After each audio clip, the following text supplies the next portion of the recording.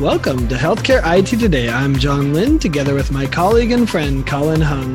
The world of technology and healthcare are ever-changing in new and novel ways, and that's why we love this stuff. So join us as we discuss the latest healthcare and health IT news, meshed together in new ways which help generate ideas and new perspectives. Plus, we'll have a little fun along the way. On today's episode, we'll be talking about the 2020 presidential election and its impact on health IT.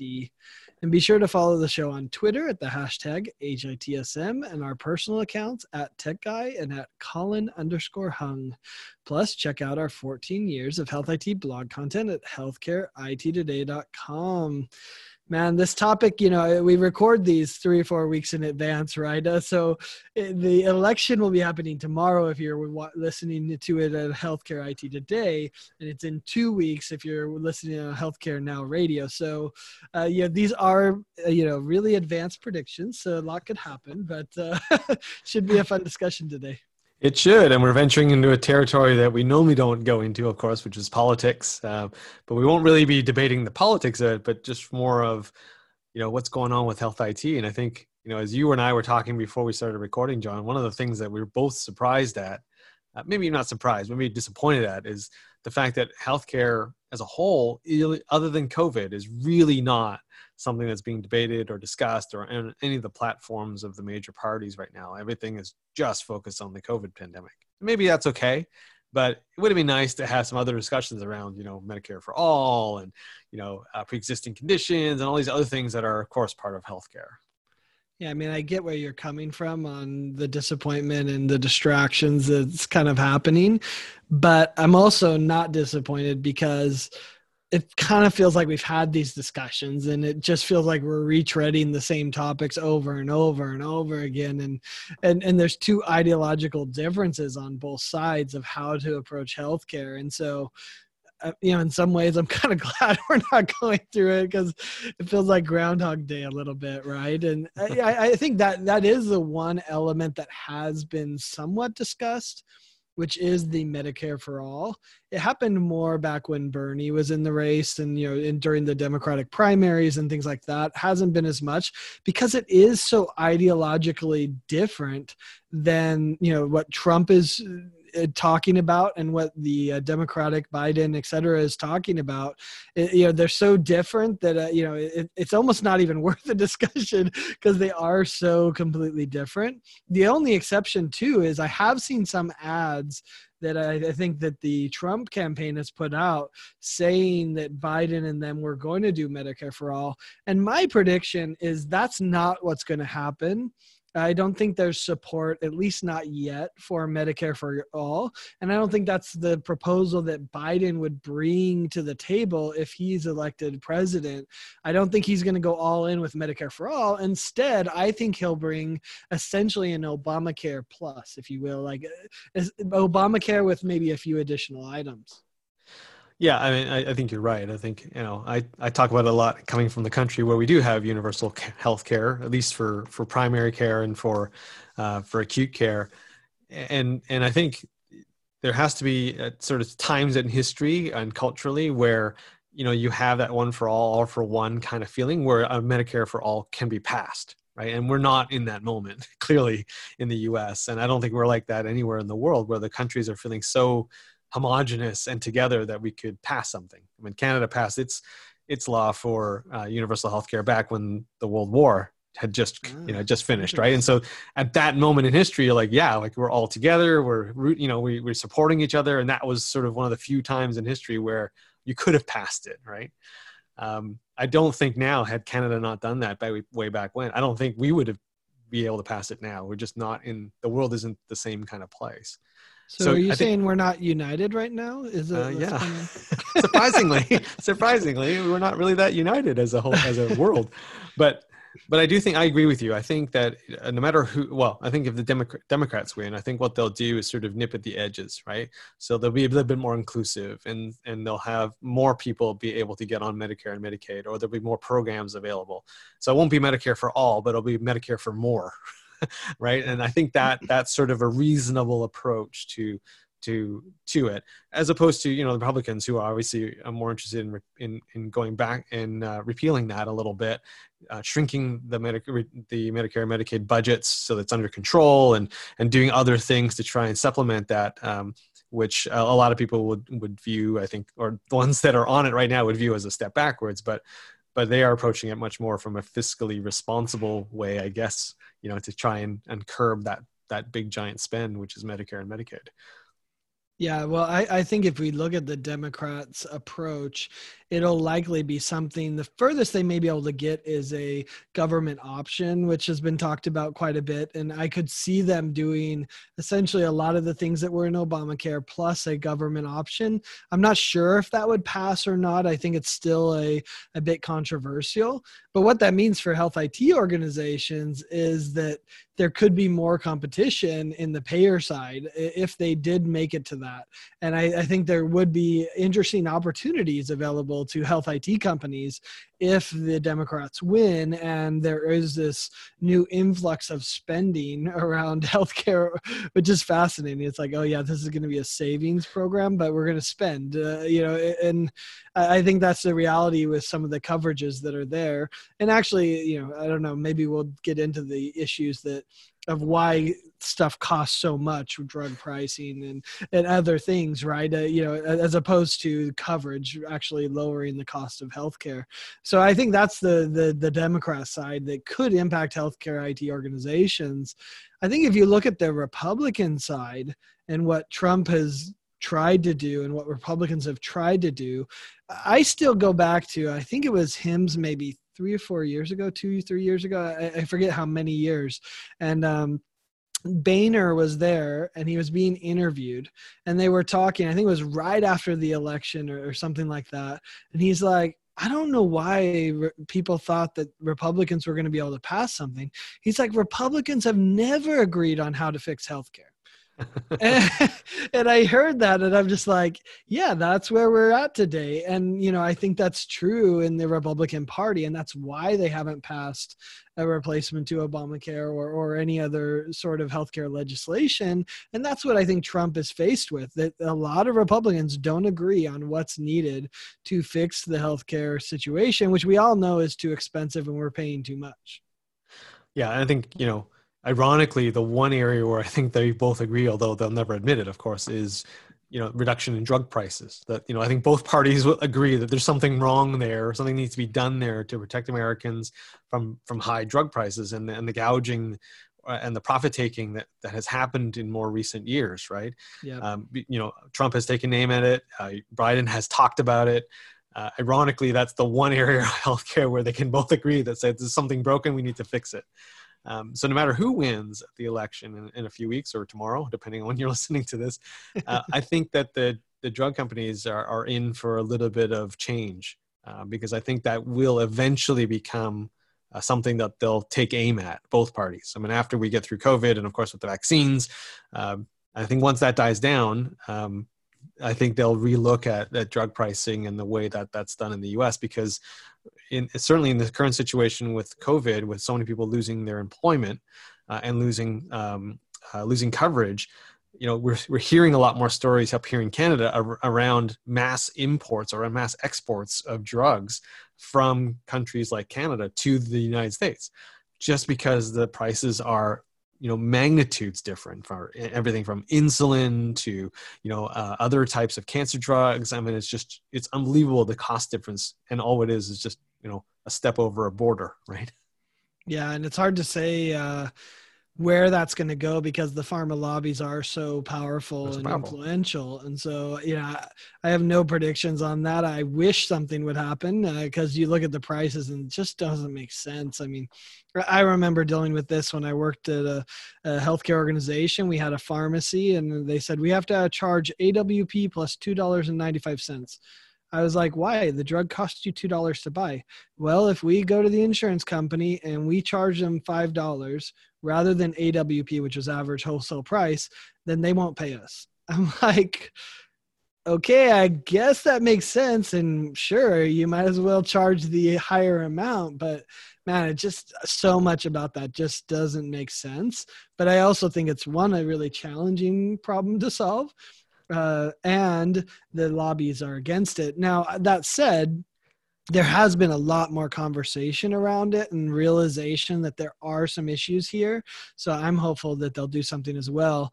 But on the front for health IT companies, I think if Republicans get elected, it's more of the same.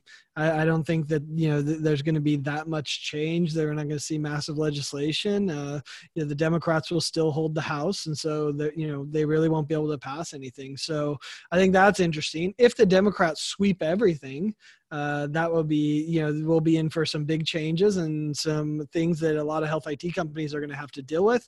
Of course, if the Republicans hold the Senate, well, then we're kind of into stalemate again. So, anyway, it'll be interesting to watch.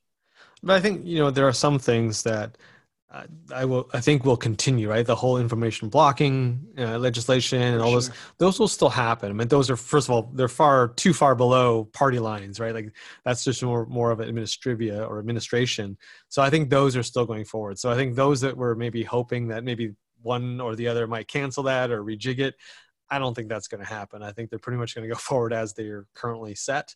Might be some commentary or adjustment here and there, but I think a lot of those things are already on the rails and already well down the track.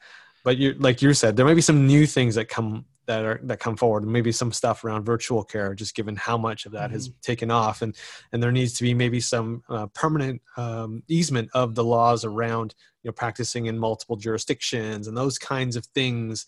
Again, the federal government doesn't really have jurisdiction over that, but they could put pressure on the states to kind of really adopt this. So especially if the Democrats win. But it'll be interesting. I agree with you. I don't think the election is really going to change too much of the trajectory of health IT. I think the focus, now that we've gone through the Affordable Care Act and we've gone through the whole meaningful use stuff, I don't think there's really a focus from either party to really either expand or change drastically what's happening in the health IT space.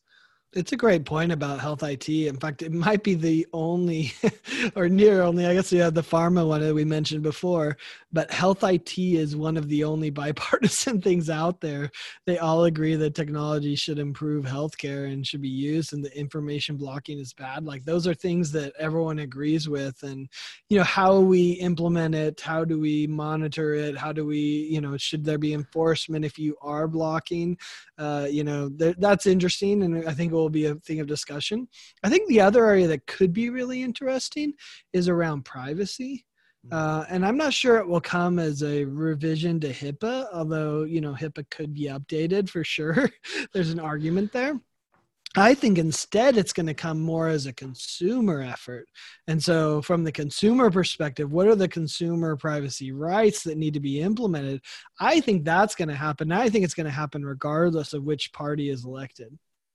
Yeah. And it's funny you mentioned HIPAA. I was laughing the other day because that had not reared its head in the election, of course, until the president's physician used it as a shield when describing his condition, which ironically, it was funny because at that moment I did feel for him a little bit, because if the patient, in this case the president, didn't agree for him to disclose it, then he can't disclose it. So he wasn't wrong to say, well, it wasn't because of HIPAA, it was because of his patient said I can't share it, and that is perfectly a legal and true thing to say.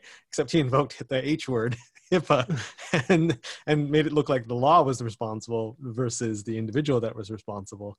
So up until that point, HIPAA had not reared its head in the election at all, at least to my knowledge. And so it's kind of funny because that thrust it a little bit back into the limelight as people rushed to kind of explain to people again what it was and what it is. And I agree with you. I don't think there's an appetite on either party to open that back up again.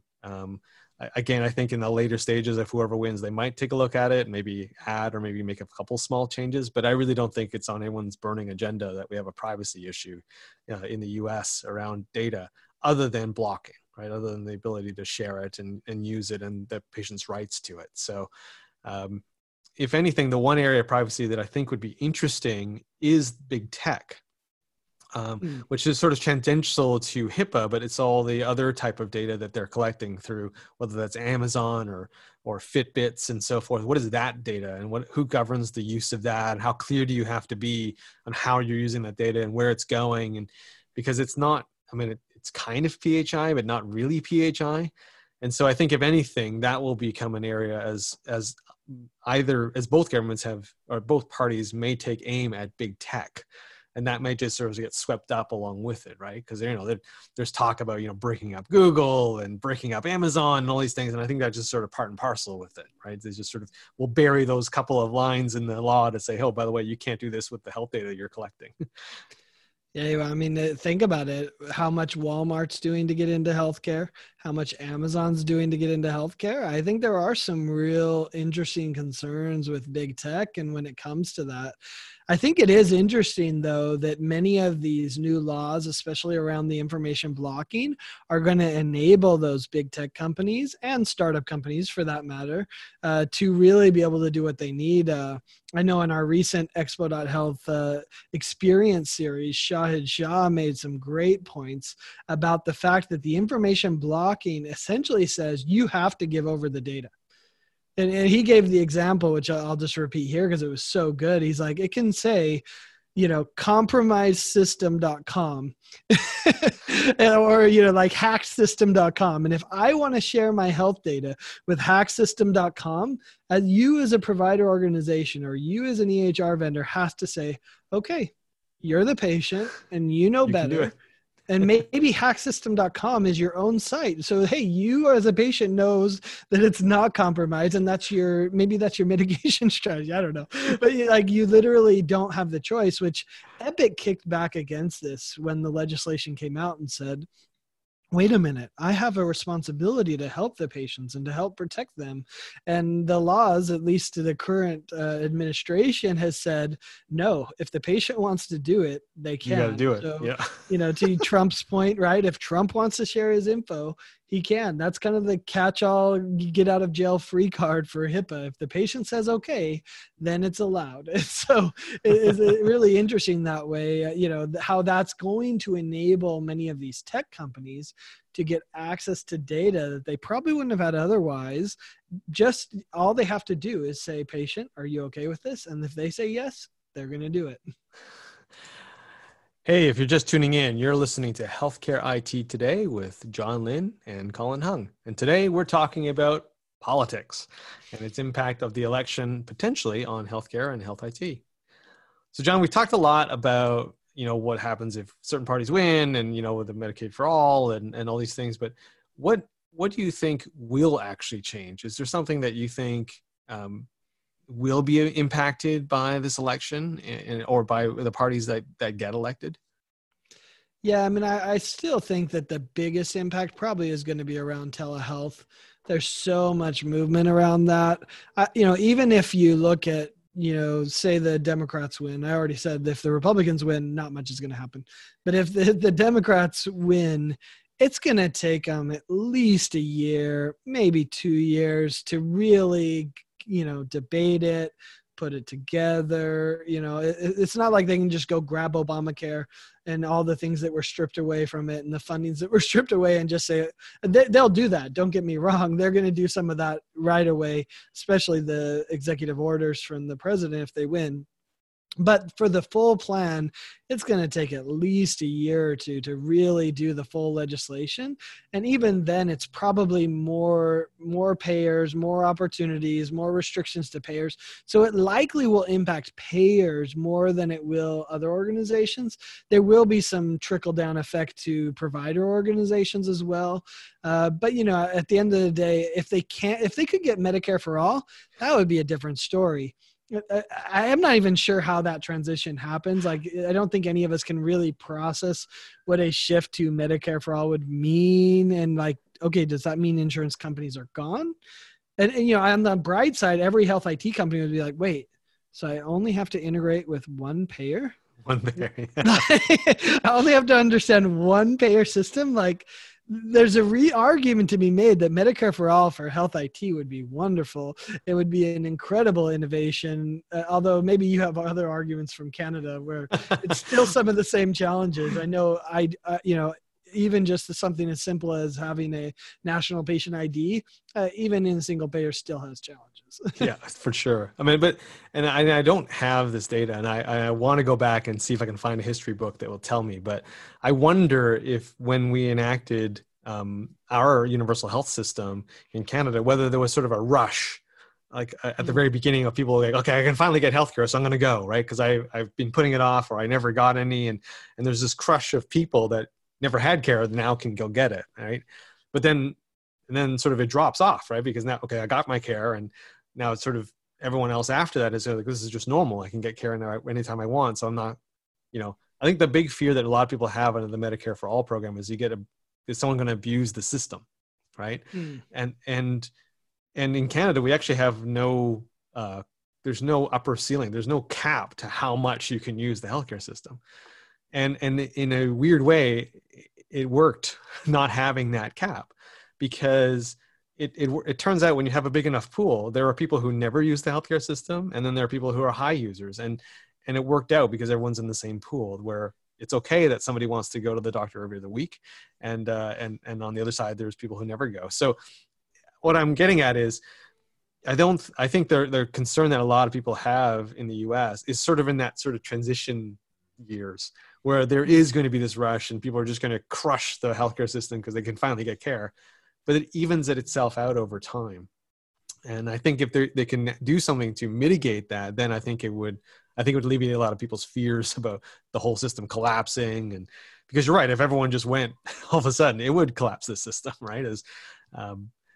So, sure. Yeah. Well, I think there's interesting though, because it kind of reminds me of why people are like, I can't text my patient, or I can't send a portal message I can't get messages from my patient through the portal. They're going to abuse it, and they're going to try to get free care. Like there was all these fears, and we've now proven that, guess what?